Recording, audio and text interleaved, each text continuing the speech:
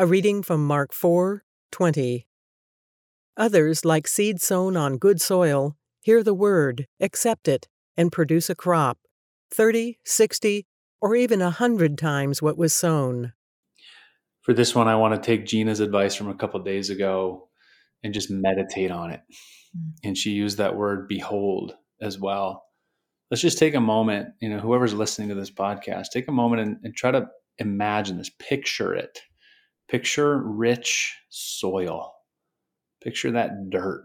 Doesn't have any weeds growing in it.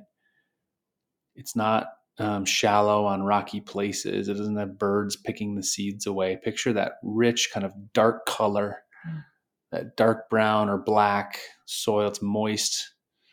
Now picture a seed being planted in it and slowly but surely growing deep roots and building up a plant above the soil that bears much fruit in the sunlight. Just take a moment and just kind of take that in.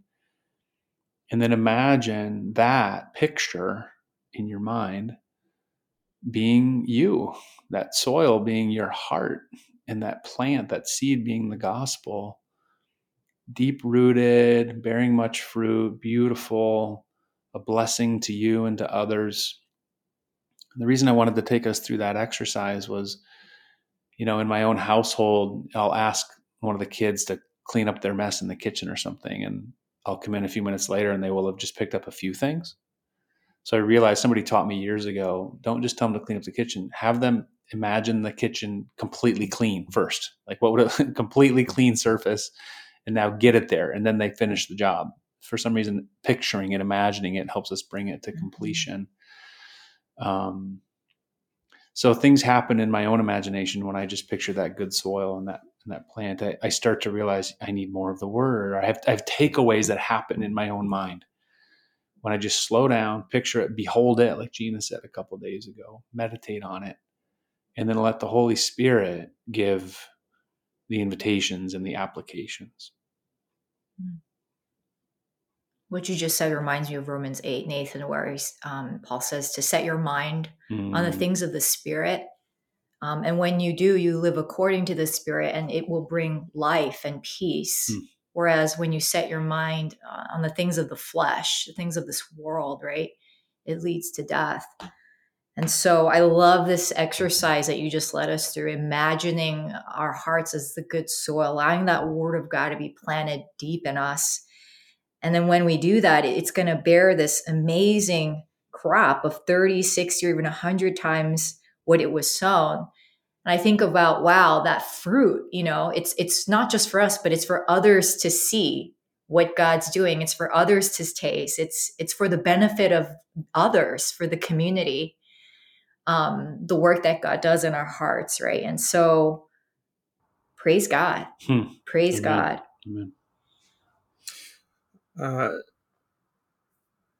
I like to think of myself, I love what you have set before us, Nathan, and I'm a hiker and I've been out to all kinds of places. But right now, based on what you're saying, I'm sitting near a tree on a hill overlooking a river, and it's June. So flowers are all over the place, and the grass is incredibly green, but it's not fully grown yet because summer's still upon us. And then instead of going somewhere else, I turn to Psalm 65 and the 8th verse, and it reads like this. And because I'm sitting there, I'm imagining what Nathan is talking about. The whole earth is filled with awe at your wonders. Where morning dawns and evening fades, you call for songs you call forth songs of joy. You care for the land and water it. You enrich it abundantly. The streams of God are filled with water to provide the people with grain, for so you have ordained it. You drench its furrows and level its ridges. You soften it with showers and bless its crops. You crown the year with your bounty, and your carts overflow with abundance. The grasslands of the wilderness overflow.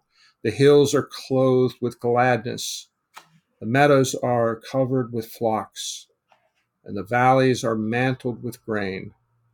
They shout for joy and sing. Amen.